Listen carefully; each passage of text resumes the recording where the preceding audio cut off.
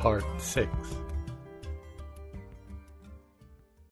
And he goes on. It seems as one grows older that the past has another pattern and ceases to be mere sequence or even development, the latter a partial fallacy encouraged by superficial notions of evolution, which becomes in the popular minds a means of disowning the past.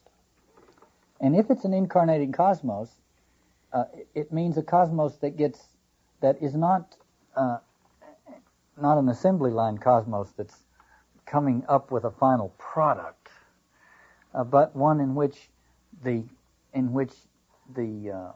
breaking in of the mystery into the mundane occurs unexpectedly in moments where eternity drops into time and the mystery drops into the mundane.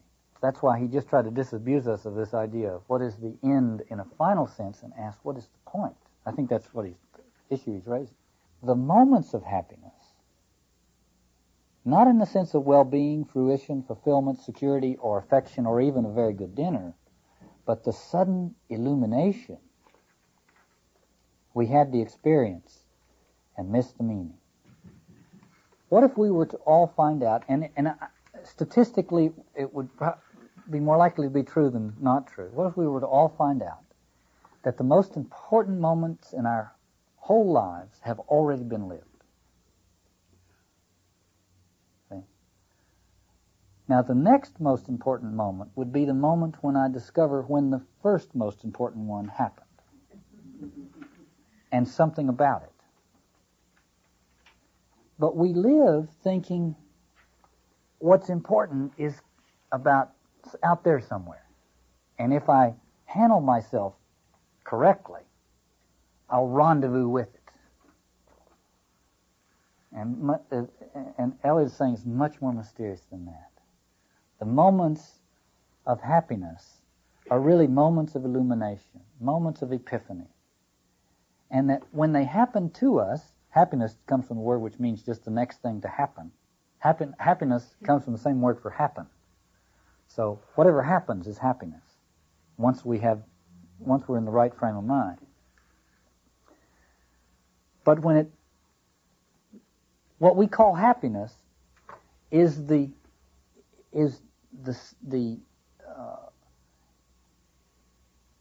affirmation we feel when we experience a breaking in some imperfect way, to be sure, of the mystery into our lives. And we experience that as happiness. And what we do is we think, wow, that was nice. Let me look at the things that led up to it. Well, I did this and this and this, and then it happened. So then I spend the next 10 years of my life doing this and this and this in that order to try to make sure it would happen again. And Eliot says there comes a moment when you can go back and you can, well, look what he says. We had the experience but missed the meaning. An approach to the meaning restores the experience in a different form, beyond any meaning we can assign to happiness. And we discover, in retrospect, something about that moment which has very little to do with the way in which we measure happiness. As my friend Ruth Allen said, it's never too late to have had a happy childhood. Okay? One can go back and discover those moments that were of ultimate importance. So Eliot goes on, I've said before that the past experience revived in the meaning is not the experience of one life only, but of many generations. So when we do this, we become part of the communion of saints. We do something on behalf of everyone. That's the other thing that I think it's the author of The Cloud of Unknowing says. He says, there'll come moments in this contemplative work when you will think, gee, I ought to be doing something for humanity. He said, don't you worry, you are. Okay. So Eliot says, I've said before that the past experience revived in the meaning is not the experience of one life only, but of many generations. Not forgetting something that is probably quite ineffable. The backward look behind the assurance of recorded history. The backward half look, over the shoulder, towards the primitive terror. This comes back to what he started with about it's not a sequence or a development. What we're looking back beyond is not some vast stretch of time. We're not looking back beyond history. What we're looking back beyond is the assurance. And we can look beyond the assurance at yesterday's headline. We don't have to be looking at Neanderthal man.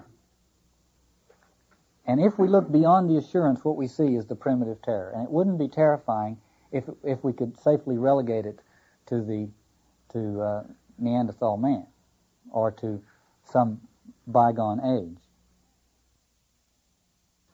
Now we come to discover that the moments of agony are likewise permanent, with such permanence as time has. Now I skipped the parentheses. He says the moments of agony, whether or not due to misunderstanding, having hoped for the wrong things or dreaded the wrong things, is not in question. But the moments of agony are likewise permanent, with such permanence as time has. We appreciate this better in the agony of others, nearly experienced involving ourselves, than in our own, for our own past is covered by the currents of action. But the torment of others remains an experience unqualified, unworn by subsequent attrition. So we have these instinctive ways of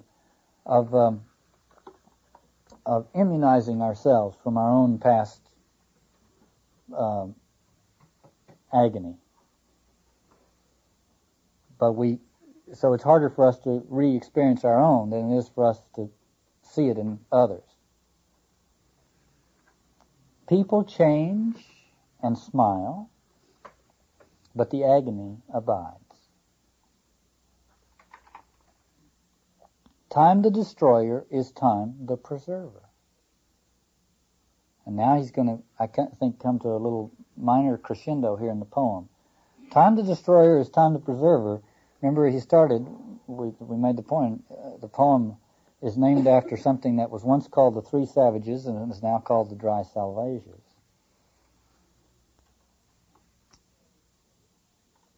Time the destroyer is time the preserver, and now he's going to liken time the destroyer and preserver to two things. The river is the first. Like the river, with its cargo of dead Negroes, cows, and chicken coops, the bitter apple and the bite in the apple. Now wait a minute. The last we saw of the river, it was remaining somewhat tame. We had bridged it and taken control of it, and it was tolerating that. We were told that it was watching and waiting and still liable to do something else, but we moved on to the sea, and now he comes back, and in one line tells us a lot. Like the river with its cargo of dead Negroes, cows, and chicken coops. Now, he had said that the river had become hardly noticeable anymore by the people, by the dwellers in cities, the worshippers of the machine. But suddenly it's in flood stage. And all of what is eliminated from the city comes up again. Right? The city means the civitas, it means the civilization. City people are supposed to be civilized people.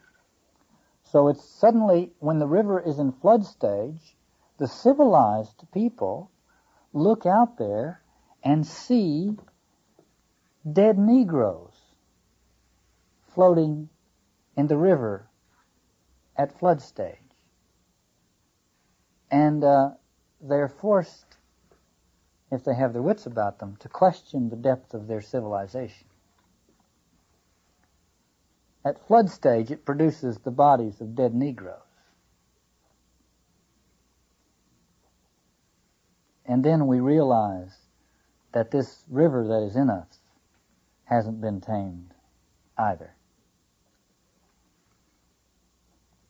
The bitter apple and the bite in the apple. If you think that it is progressive and that we have gotten beyond it, Eliot says, think again. We have just, if you can maintain that myth, it is probably because it has been a few years since the river was at flood stage. But it'll be there again because it involves the bitter apple and the bite in the apple. And then the second analogy to the time of the destroyer is time of the preserver. And the ragged rock in the restless waters. Now we're to the title of the poem. The ragged rock in the restless waters. Waves wash over it, fogs conceal it. On a halcyon day it is merely a monument. In navigable weather it is always the sea marks to lay a course by. But in the somber season, or the sudden fury, is what it always was.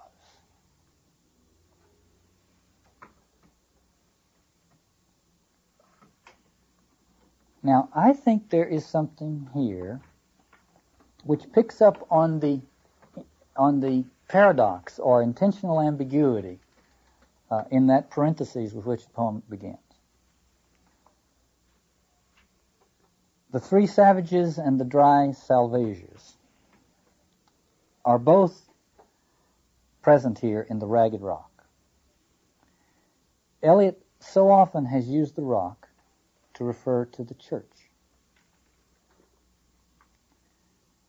And what if,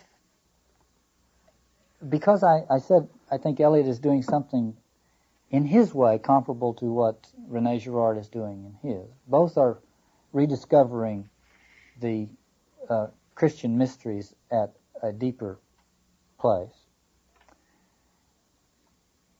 To discover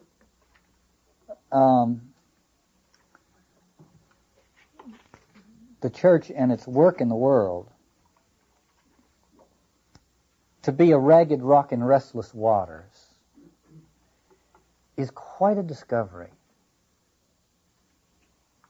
Most people had thought that it was a worry stone in a wish pond. And Eliot is saying it's a ragged rock in restless waters. Waves wash over it, fogs conceal it. On a halcyon day it is merely a monument. In navigable weather it is always a sea mark to lay a course by. But in the somber season, or the sudden fury, is what it always was.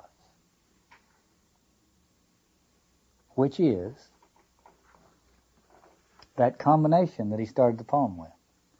It is the rock which will wreck the ship and save the crew. That's what I have learned from this passage of this poem. That the church, as the ragged rock in the restless waters, will be all of these nice, comfortable things in ordinary times. But in the extraordinary times, it will be what it has always been. Something that will shatter, will wreck the ship being the conventional conveyance, the myth in which we are contained, and save the crew. The local newspaper came by to chat about the Christmas stories in the Gospels a few weeks ago, and the article came out last week, and I was misquoted enough to sound interesting. And one of the things that he said in there was that in these weekly seminars, I rely on things such as Homer, T.S. Eliot, and the newspaper, which occasionally I do. But in order to kind of live up to that, I wanted to start off this morning with a newspaper piece. Eliot is concerned in these poems, among other things, with the fact that we moderns are trapped in a purely chronological experience of time, and we are not prepared for those moments of illumination, those moments of epiphany, those moments of breakthrough when something else comes in and gives us a hint of another dimension that, were we all saints, we would be attending to constantly. So with that as the background, and of course this piece I'm about to quote is much closer to the surface of things, but just to deal with the symptoms of the problem, perhaps, Ellen Goodman had a column in the Tuesday paper, and I've excerpted it, and so here it is. I'm watching an ad for a new television set that offers a screen within its screen. The beauty of this technology, I'm told, is that it lets the viewer watch one channel while scanning the others. If you're into double vision, it actually lets you watch two channels at the same time. I'm convinced that this is a product of superb marketing strategy. It is attuned to the updated and speeded up notions of efficiency and time management which now rule our lives. Remember the quaint needle-pointed idea taught by childhood teachers, one thing at a time? It is time to admit that most adults are leading split-screened lives. Nobody who is anybody just does one thing anymore. Our burgeoning breed of new one-minute managers, inputters, and maximizers of potential have come to believe that those who do two things at once get twice as much accomplished. Busyness itself is no longer a symptom of workaholism, but a badge of efficiency. Such twofers as dialing and driving have become status symbols for executives. It isn't considered ditzy anymore to drink coffee, apply makeup, and insert contact lenses while commuting to work. It's seen perversely as being well organized. This double and triple shifting comes with its own technology. We are able to watch one television program while taping a second, vacuum while talking on a portable telephone, bike 20 miles on an exercycle while studying Swahili from a tape, and log on to our portable computer in an airport waiting room, and so we do. What's behind all this is the true passion of the times, a lust for productivity. Remember the pursuit of the elusive simultaneous orgasm? We now pursue the illusion of simultaneous accomplishments. This idea of simultaneous accomplishments fuels the favorite fantasy of the decade that if we were only more organized and blessed with all the proper electronic helpers, we would be able to squeeze at least two lives into the time for one. Instead of making choices, we think we can make time. Well, it's a humorous article, really, but it has to do, I think, with how it is that we have crammed chronological time, as though we sense that its fundamental emptiness might be compensated for if we crammed it full enough of busyness and activity. And since we're still haunted by its emptiness, we cram ever the more, hoping that its meaninglessness can be overcome by activity that results in products or accomplishments. Well, Eliot says into that kind of existence, occasionally something comes, and he has used a number of little images for that moment when something else breaks in. One of them he has used earlier, and he will use again in the material we look at today, is winter lightning. A flash, a moment, when in the dead of winter, when suddenly something else comes into the picture for a second. So I have another newspaper article to quote from, a piece by Anatoly Broyard from the New York Times Magazine. Maureen Draper sent this to me, and I received it on the same day that I read the Ellen Goodman piece. So here's what he says. So much of a writer's life consists of assumed suffering, rhetorical suffering, that I felt something like relief, even elation, when the doctor told me that I had cancer of the prostate. Suddenly there was in the air a rich sense of crisis, real crisis, yet one that also contained echoes of ideas like the crisis of language, the crisis of literature, or of personality. It seemed to me that my existence, whatever I thought, felt, or did, had taken on a kind of meter, as in poetry or in taxis. The way my friends have rallied around me is wonderful. They remind me of a flock of birds rising from a body of water at sunset. If that image seems a bit extravagant or tinged with satire, it's because I can't help thinking there's something comical about my friends' behavior, all these witty men suddenly saying pious, inspirational things. They are not intoxicated as I am by my illness, but sobered. Since I refuse to, they've taken on the responsibility of being serious. They appear abashed or chagrined in their sobriety. Stripped of their playfulness, these pals of mine seem plainer, homelier, even older. It's as if they had all gone bald overnight. Yet one of the effects of their fussing over me is that I feel vivid, multicolored, sharply drawn. On the other hand, and this is ungrateful, I remain outside of their solicitude, their love and best wishes. I'm isolated from them by the grandiose conviction that I am the healthy person and they are the sick ones. Like the existential hero, I have been cured by the truth, while they still suffer the nausea of the uninitiated. So Eliot said, time the destroyer is time the preserver. Section 3 begins with the line, I sometimes wonder if that is what Krishna meant. Among other things, or one way of putting the same thing, that the future is a faded song, a royal rose or a lavender spray of wistful regret for those who are not yet here to regret. Pressed between yellow leaves of a book that has never been opened. And the way up is the way down, and the way forward is the way back. You cannot face it steadily, but this thing is sure, that time is no healer. The patient is no longer here.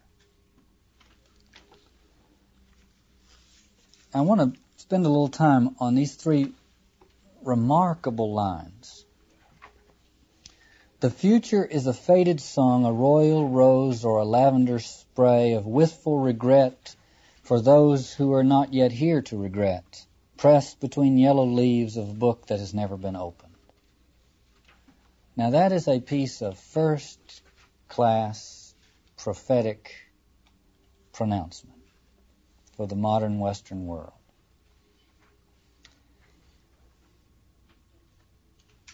Earlier in East Coker, Eliot had provided, so to speak, poetic instruction on how we might properly attend to the past. He said, for instance, there is a time for evening under starlight, a time for evening under lamplight, the evening with the photograph album.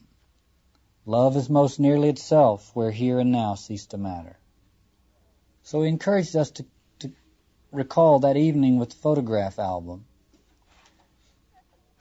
And notice that in that moment, neither here nor there, neither now or the past, really mattered.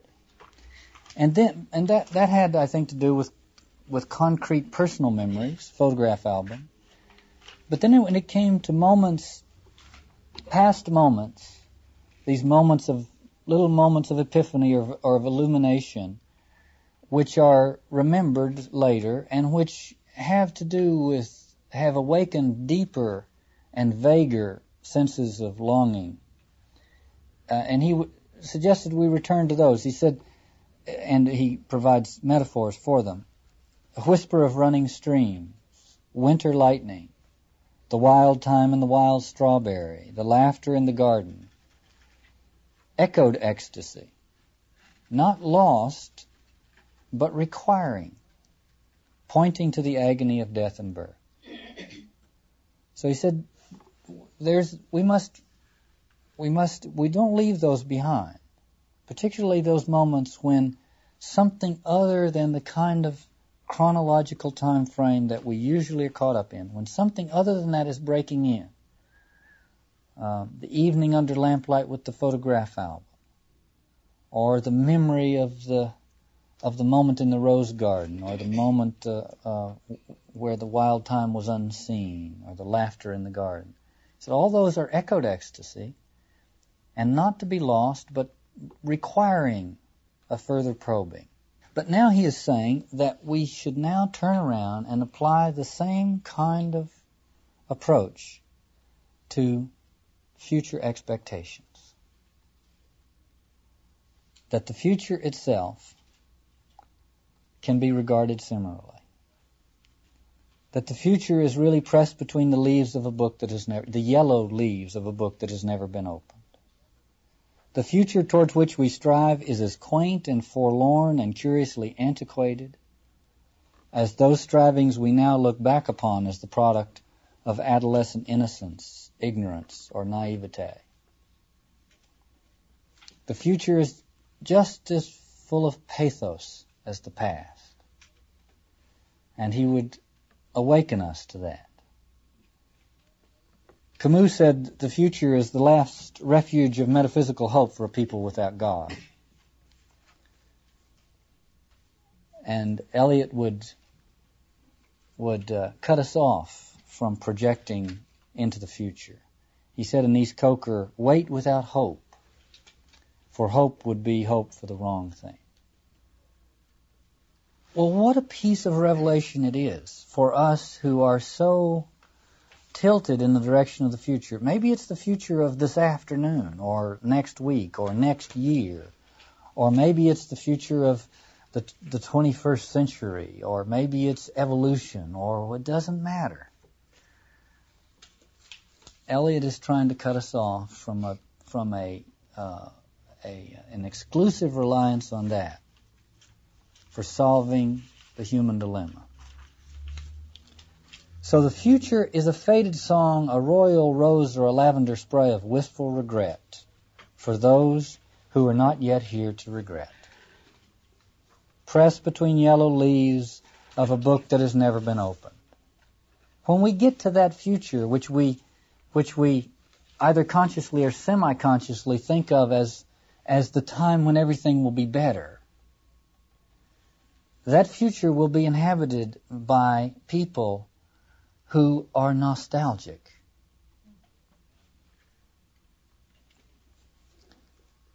And about the time I was thinking about all this, I got a letter from Marlies Russen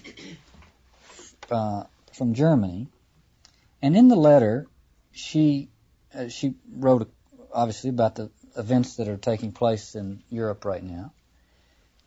And in the letter she quoted from a article in Die Zeit, in which Martin Ahrens has the following comments, speaking obviously about the wall coming down between East and West Germany. I read this to you as an echo of Eliot's saying, the future is a lavender spray of wistful regret. So here's the way Marlies translated the article. There they were, walking in the dust of the border, standing in front of glaring cameras, and they remember the gestures they have seen on TV. Now they too are supposed to be on TV. And we watch how they kiss the earth, or the poor trampled grass. Freedom, freedom. This freedom is always some other place. It's always the freedom one longs for, never the freedom one has. Perhaps in a few years they will remember the freedom they had in the East with tender memories. They dreamt the sleep of sleeping beauty, a sleep which not they but their system caused, And so they slept in good conscience, dreamt of the beautiful prince whom they expected, while all around the walls grew higher and higher, waiting, dreaming, wasting time. That is, or was, the freedom of the East. Now, after 28 years, not a prince, but the glaring lights of the TV cameras of the West awaken the sleepers. And now what seemed a sweet dream seems nothing but useless laziness. One will have to catch up with the West. The cold light that now illumines all the cobweb corners makes one feel ashamed. Bad cars, simple clothing, poor food. It didn't seem to matter terribly before. Now it is humiliating. Now it is no longer something noble. The long road, it seems, only returns to the beginning. All right then, Mr. King and Mrs. Queen, wake up. Wake up, you servants and cooks. A good slap on the back for the boy in the kitchen so he realizes there's work to do. But not only the East, the West too has lost a dream. The dream that behind those crumbling walls and in that rather scary castle slept the most beautiful princess waiting for the day of her awakening. All right then, go and invest your capital. Send your renovation troops. But remember what you lose by intruding on the freedom of the East. To not be on the treadmill of capitalism, to not produce the hell out of investments, to not produce and sell and consume, that is the freedom of the East. Troops of busy entrepreneurs, salesmen, advertising people were not needed in the castle behind the high walls. The aggression needed for such endeavors lays waste an empty field with the most beautiful weeds that bloomed and blossomed in profusion, which, so far as it did not anguish over being a weed, was content, wild, self-sufficient, of no particular use to anyone. Now, it's like childhood, irrelevant. One thrills with what's going on in Europe. Certainly our household, Katie met great friends in Eastern Europe and the Soviet Union who long for this day, you see. And so there's a great joy and celebration about what's going on. But the hard prophetic statement of Eliot is that these wonderful events should not lead us to conclude that the future will be inhabited by people who are not nostalgic. Happiness demands that we not have everything we want. And even for the modestly affluent in the West, this condition for happiness has been lost. The anxious ennui that one used to see on the faces of royalty or on the third generation of the Vanderbilts and the Carnegies, one can now see in all the shopping malls of America.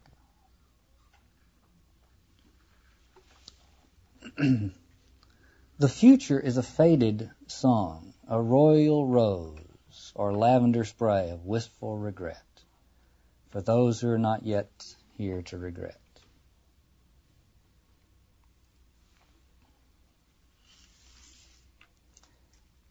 I'd like to pause on the way Eliot put that and alter it slightly to get at what I think may have been his subtle innuendo.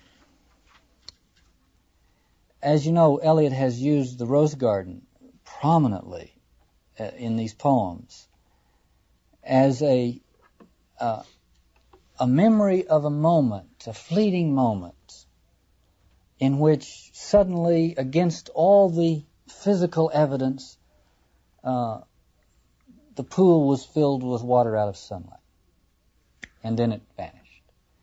And those moments are the moments of illumination he would have us hallow as the really important moments.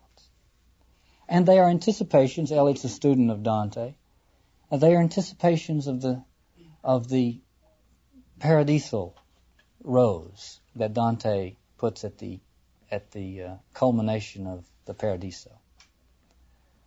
And so Eliot is orienting us between those two, that little hint of it and the final culmination of it, the beatific vision. So we get a hint of what can become in life the experience of the incarnation, and at the moment of death, the beatific vision. So that's the rose. But here we have something called the royal rose. He says the royal rose, if you allow me to put it this way, the royal rose becomes a lavender spray of wistful regret. If we have not inquired further into these moments, the moments in the rose garden, if they are merely lost, they fall back into the unconscious, and there become vague longings for I know not what. A longing which is more potent for being vague. So we miss the meaning, and if the meaning is not restored by an approach to the true meaning, the missed meaning begins to exert a pull on our lives. I think maybe Eliot, in using the term royal rose, is hinting at the War of Roses, in which the rose became the chief symbol for the chief symbol of civil war in England, the white rose and the red rose in the 15th century. If that's the poetic hint here, it's as though he's saying the moment in the rose garden, if it is not reconsidered properly, will stir longings which, having no other expression except the chronological one, will become organized attempts to achieve the echoed ecstasy. The royal rose symbolizes, I think, any collective utopian idea germinated in the vague memory of the rose garden and stranded in the appetency on the meddled ways of time past and time future. And so stranded, projected into the future as a possible political, economic, or psychological accomplishment. In other words, these hints are guessed at, but wrongly guessed at, and become history. Etymologically, I think I said this earlier, etymologically, happiness means what happens, but not what I make happen. This is another one of the curious contradictions in life. Calculated results are never happy ones, though the time and energy we spend on accomplishing them disincline us to admit that. Calculated results always conclude in wistful regrets. The Christian tradition is one which proclaims that the most important event in history happened 2,000 years ago.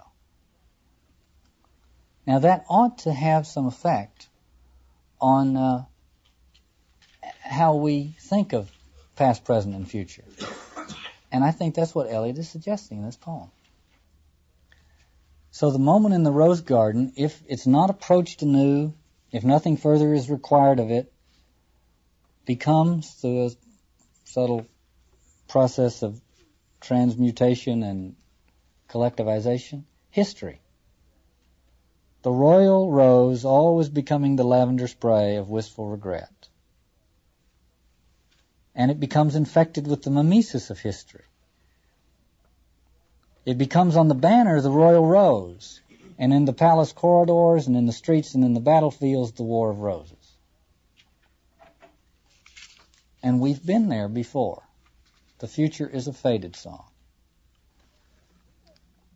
Well, that's just a meditation on how radical what Eliot is saying is, in terms of the moment by moment, day by day attitudes that we have towards our lives. He started by saying, I sometimes wonder if that is what Krishna meant. Now, Eliot studied Hindu literature and Sanskrit at Harvard, and its effect on him is fairly well known. I was struck by one critic, the way one critic put it. Philip Headings put it this way: no serious student of Eliot's poetry can afford to ignore his early and continued interest in the Bhagavad Gita. No work is more relevant except Dante's Divine Comedy. Now that is a mouthful. It's clear that Dante's Divine Comedy would probably be the most relevant background material to Eliot's work, but it is not clear to me, except I defer to Headings, it is not clear to me that anything other than the Bible and Shakespeare would come in second. But Headings says the Bhagavad Gita. So that's a mouthful. Arjuna is arrayed for battle, and there on the battlefield before him are the conflicting forces of each of the two sides, and Arjuna has relatives in both camps. But he has commitments to one, and so he must join that side and fight the other side that contains relatives of his, which of course is a perfect parallel for any European or person from European culture thinking about World War II, which is when this poem is written. So Eliot very much is in the position of an Arjuna. And Krishna says to Arjuna, the seers truly say that he is wise who acts without lust or scheming for the fruit of the act. His act falls from him, its chain broken. Melted into the flame of my knowledge, turning his face from the fruit, he needs nothing. The Atman is enough. He acts and is beyond action. Now see, this is another piece of revelation. How many of you have thought that the action has a chain that must be broken and that it needs to fall from you? What's the alternative to that? You get dragged down by all these actions, the chains of which have not been broken. They accumulate and become character or personality or habit. The Bhagavad Gita and Eliot are suggesting that acts have fruits. Now, instead of thinking of fruits and results as just synonyms, what if we were to think of them as different things? What if we were to think that the Bhagavad Gita is not even interested in results? It's only interested in fruits. In the West, we're only interested in results. But the Bhagavad Gita is interested in fruits. Jesus says of the false prophets, by their fruits you will know them. This may be talking about something else. Obviously, it's a metaphor. But I think we could stimulate ourselves by saying, my act may have a result, which is one thing, and it may have this other thing, which is a fruit. And I'm blinded to everything but the result. And so I don't understand acts at all. In terms of Bhagavad Gita and what Eliot's driving at, I don't even know what I'm doing. Because what's really important about what I'm doing doesn't even register for me. All I think about is the result. But something else happens, the fruit. Now, activities have fruits. And it's the fruits that are interesting. But I must not be attached to the fruits. It's as though the Bhagavad Gita never even thought about being attached to the results, for goodness sake. So uninteresting are the results. The only thing that would tempt us into attachment would be the fruits. With that as a little background, the poem returns to the metaphor of the train. Now, in Burnt Norton and in East Coker, in each case, in Section 3, Eliot had used the image of the train, the commuter train, the train where the commuters sat with strained, time-ridden faces, distracted from distraction by distraction. And in East Coker, the underground train that stops in the tube too long between stations. So he had used the commuter train. And now he's going to use the train again. But this time it's a metaphor for life itself. It's a train that travels, this is the American quartet, it's the train that travels across the continent. It's a train that goes, is really a metaphor for the whole of life. It's a train that goes for 100 sleepy hours. When the train starts and the passengers are settled to fruit, periodicals, and business letters.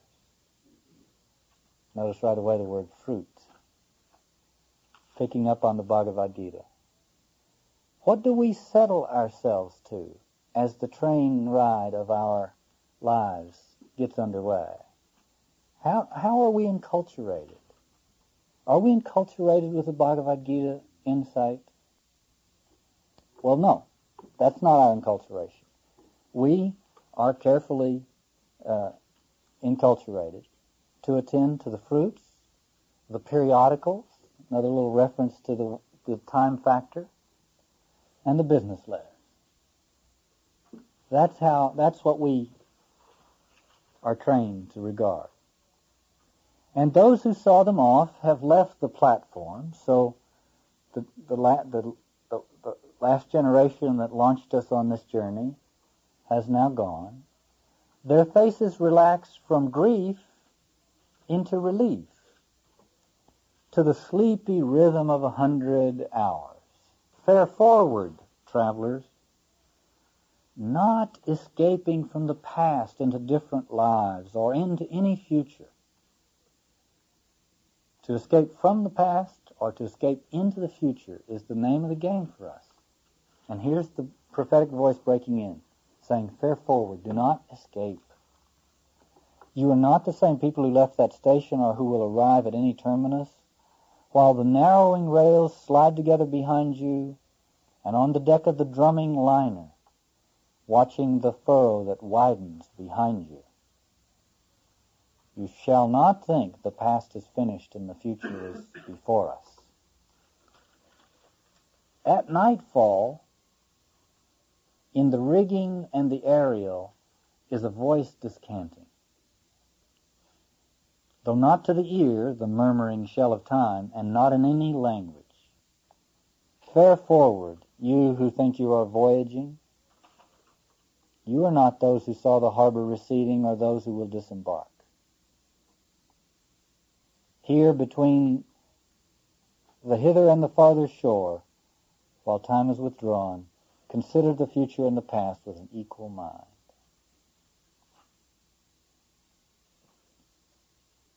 Consider the future and the past with an equal mind. Now, that really is the bottom line on this third section of the quartet. Consider the future and the past with an equal mind. Here's what Krishna says in Bhagavad Gita. Whatever man remembers at the last, when he is leaving the body, will be realized by him in the hereafter, because that will be what his mind has most constantly dwelt on during his life. But Eliot changes that slightly. Or one might say he changes that profoundly. And he says, at the moment which is not of action or inaction, you can receive this. On whatever sphere of being the mind of man may be intent at the time of death, that is the one action, and the time of death is every moment, which shall fructify in the lives of others. Fructify. Bear fruit. But now, bear fruit in the lives of others.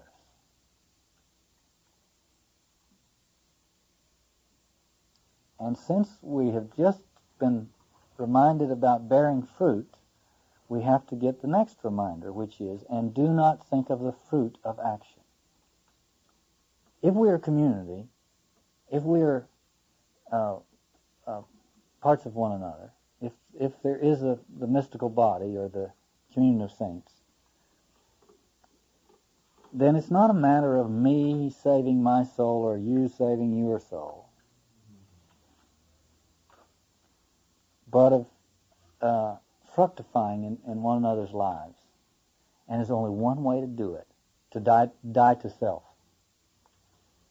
It would be nice if we could do it, but die to self. I'm using these terms, but I think that's implicit in here. Now, would that we could do it by sitting up here and saying witty things about literature. It'd be a lot nicer, a lot safer. And the time of death is every moment. And then we have to be reminded, and do not think of the fruit of action. My life is a great curiosity to me. I thought this week, my father died in the Battle of the Bulge, and I thought, well, he probably died with his mind intent on the fact that he had never seen his child, and it has been fructifying in my life for 45 years. It's just a way of thinking, But I've often wondered what it is that's been fructifying in my life. But maybe it was something on which the mind of someone was intent at the time of death. The Annunciation is, be it done according to thy will. That is to say, the Annunciation, which attends perfectly to the Incarnation, is a it is a declaration that my life does not belong to me. Now there, you talk about heresy. My life... It doesn't belong to me. It actually belongs to you more than it belongs to me. And it belongs to God more than it belongs to either one of us. We've got to go on with the poem. O voyagers, O seamen, you who come to port, and you whose bodies suffer the trial and judgment of the sea, or whatever event, this is your real destination.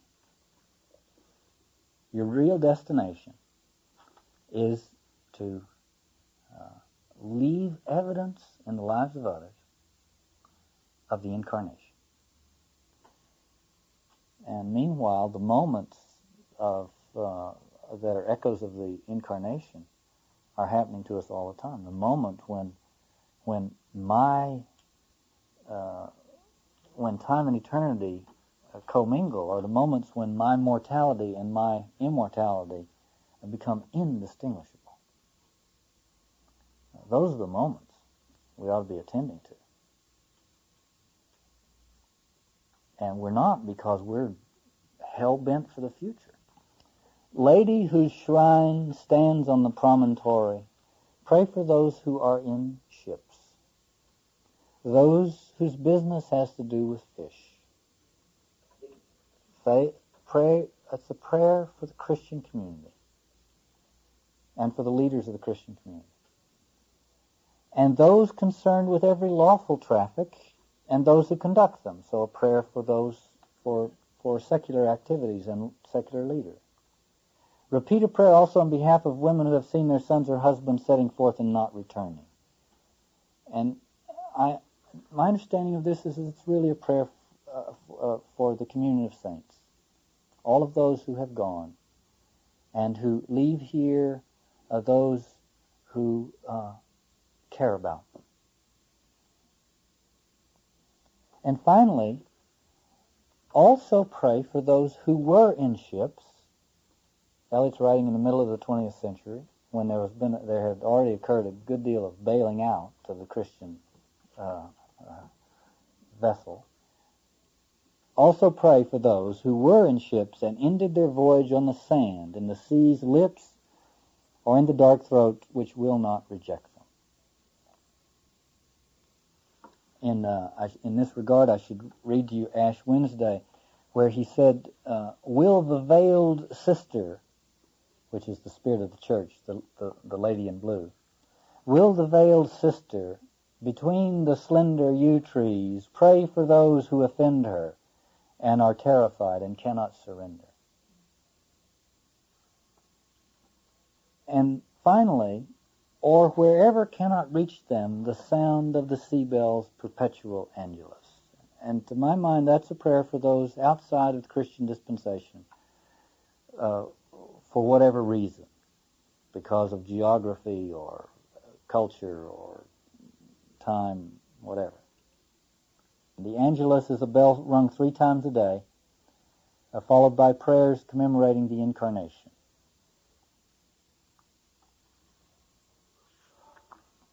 After Eliot's beautiful, simple, heartfelt, sincere prayer comes section 5, which is quite a jolt. To communicate with Mars, converse with spirits, to report the behavior of the sea monster, describe the horoscope, haruspicate or scry, observe disease and signatures, evoke biography from the wrinkles of the palm and tragedy from fingers, release omens by sortilege or tea leaves, riddle the inevitable with playing cards, fiddle with pentagrams or barbituric acids, or dissect the recurrent image into preconscious terrors. To explore the womb or tomb or dreams, all these are usual pastimes and drugs and features of the press, and always will be. Some of them especially when there is distress of nations and perplexity, whether on the shores of Asia or in the Edgware Road. Men's curiosity searches past and future and clings to that dimension.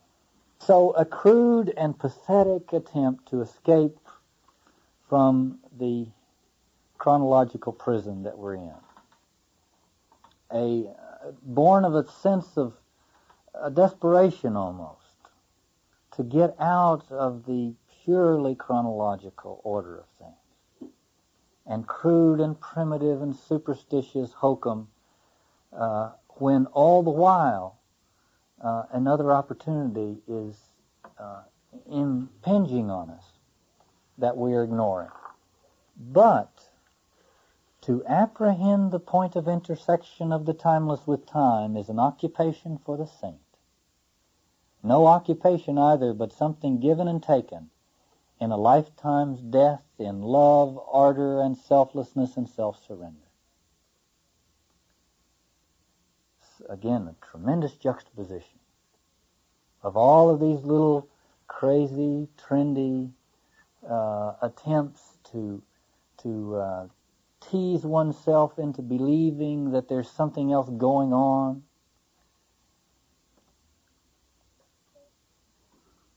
But the occupation of a saint is to attend to the point where the timeless and time are intersecting,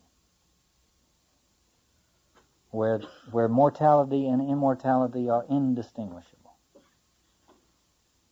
The Incarnation. And the saint does this in a lifetime's death in love, ardor, and selflessness and self-surrender. Again, the dying to self that is necessary precondition for the experience of the Incarnation. Be it done unto me according to thy will is the expression of the dying to self, which is the precondition for the Incarnation. And so that's what saints do. Most of us are not saints. For most of us, the poem says, there is only the unattended moment. We might say the unguarded moment. The moments in and out of time. The distraction fit, lost in a shaft of sunlight. That's a wonderful way of putting it. The distraction fit, lost in a shaft of sunlight. The saint is attending, you see.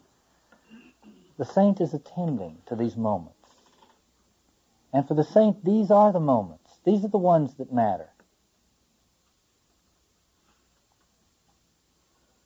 But for most of us, the distraction fit, lost in a shaft of sunlight. the wild time unseen, or the winter lightning, or the waterfall, or music heard so deeply that it is not heard at all, but you are the music while the music lasts. These are only hints and guesses. Hints followed by guesses. The rest is prayer, observance, discipline, thought, and action. The hint half guessed, the gift half understood, is incarnation. So we have these hints, and Eliot has been from the very beginning of the quartets encouraging us to return to the place where we have had the hints and to require of it something else, to approach it in a different way, having missed the meaning, to approach the meaning and have the experience in a renewed way, and understand what it was that was hinted at in those moments.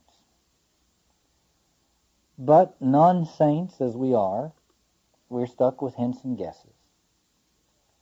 So what we who live our lives among the hints and guesses must do, the poem says, is give ourselves over to the following list, and I'm sure listed in the order of its importance. Number 1, prayer. Number 2, observance. And I think what he means by observance is the most humble and the most orthodox meaning, which simply means to partake of the observance of the Christian Church's rituals. Prayer, observance, discipline, thought, and action. Now the Western world is pulling its hair out, saying, oh, what are we going to do? And T.S. Eliot says, well, let's try this. Prayer, observance, discipline, thought, and action. And the Western world says, does anybody else have any suggestions?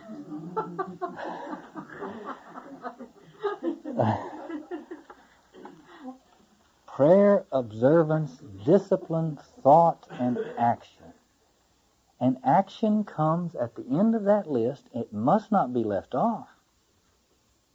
But it takes its significance by coming at the end of that litany.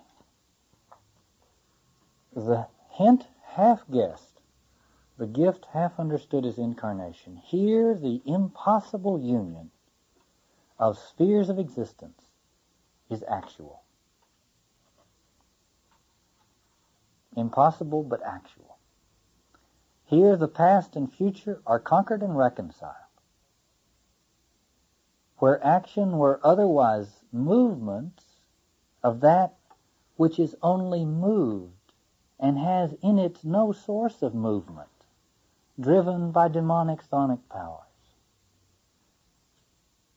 You see, the movement which is simply something that is moved, but has in it no source of movement. In other words, it's agitation.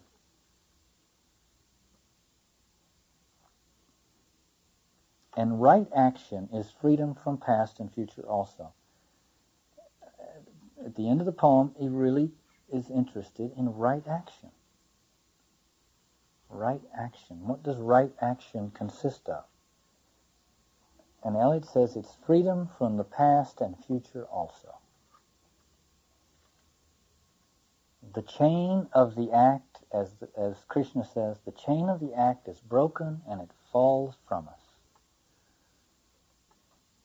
because it is not determined by past or future. He says, for most of us, this is the aim never here to be realized. That is to say, complete freedom from past and future. To act with freedom from past and future.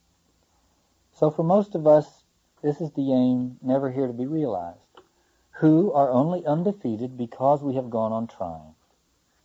We, content at the last if our temporal reversion nourish, not too far from the yew tree, the life of significant soil.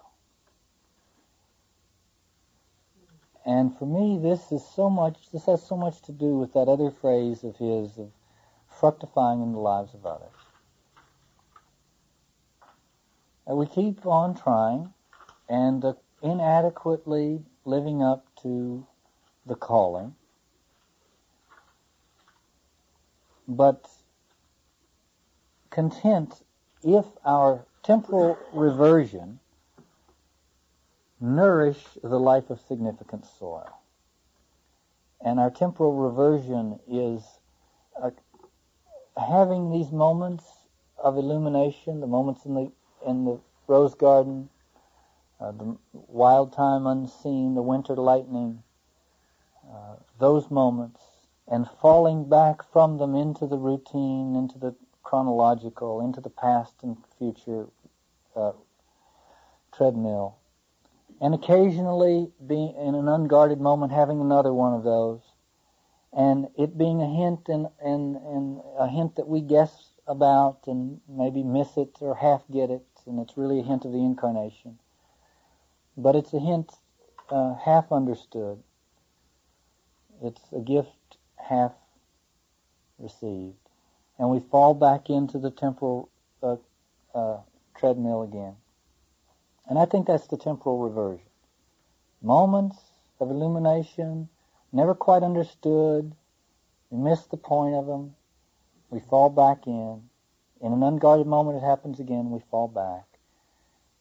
He says once we understand our condition and the incarnation, we acknowledge how imperfectly we attend to these, and become content at last if our temporal reversion nourish the life of significant soil. That's very modest. It's so it's a grand project, stated so modestly. To nourish the life of significant soil. Now, the parentheses, not too far from the yew tree, brings into play Eliot's double meaning of yew tree, which goes back to Ash Wednesday. In Ash Wednesday, the yew tree has been associated with death because Ovid has the yew trees alongside the path into Hades, the underworld. But the yew tree is an evergreen which has also been associated with the church standing between the living and the dead as a conduit to immortality. And Eliot understands it both ways. In Ash Wednesday, he had referred to the time of tension between dying and birth, the place of solitude where three dreams cross between blue rocks. When the voices shaken from the yew tree drift away, let the other yew be shaken and reply. So one is death and one is the church. So when he says not too far from the yew tree, he's saying our lives should be our lives of constant temporal reversion should nourish not too far from a sense of our mortality and a participation in the church, the life of significant soil. Wendell Berry said, put your faith in the 2 inches of humus that builds under the trees every 1,000 years. It's that kind of understanding of the scope of the community. That's why the communion of saints is always a much is a helpful understanding, much more so than the local congregation or the tribe or whatever. See, what is our community? What is our essential community? It's the communion of saints. You see, it's fructifying in the lives of others that haven't even been born, and it's fructifying as a result of lives that have long since been. Okay? The life of significant soil. Little Gidding is a small, remote village in England where there was a chapel built by Nicholas Ferrar and his family when they founded a small Anglican religious community of prayer in the 17th century. The community was founded in 1625 and broken up by parliamentary edict in 1647 and finally destroyed by the forces of Cromwell shortly thereafter, and the chapel was rebuilt in the 19th century. And Eliot had visited there in 1936, and as with his visits to East Coker and Burnt Norton, it becomes the locale for his final meditation in the quartets. The story of the chapel at Little Gidding is really a parable of the story of the church. There are moments when it all comes together, as we say. And the community is a prayerful community dedicated in the proper way to the Christian pursuits. And then it's overtaken by history. The historical forces sweep by, and it's marginalized, destroyed, relegated to obscurity, confused. But it sits there, and sooner or later, it's rebuilt. The chapel is rebuilt. But then still it may sit on the margins of things for some time. And I think Eliot, I don't want to be too didactic with the poem, but I think Eliot could be said to have symbolized by the chapel at Little Gidding what we might call the true church, as opposed to what Charles Williams calls the apparent church. And it's the search for the true church that seems to be set in motion in this poem. There's another pattern in the four quartets, which we've mentioned before, which is the pattern of the four basic elements, earth, air, fire, and water. Burnt Norton's element was air, and earth was the element of East Coker, and the Dry Salvage's element was water, and the Little Gidding's element is fire. Eliot has dealt with all these images in his earlier poems. But because this one is concerned with fire primarily, I want to go back to a couple of things that he has said on that score earlier. The first is from The Wasteland, a section called The Fire Sermon, taken from Buddha's Fire Sermon. And those of you who were here when we were studying The Wasteland will remember this section because we spent a good deal of time on it. But I'll just quote a few passages to refresh your memory about it, and then quote its concluding passage.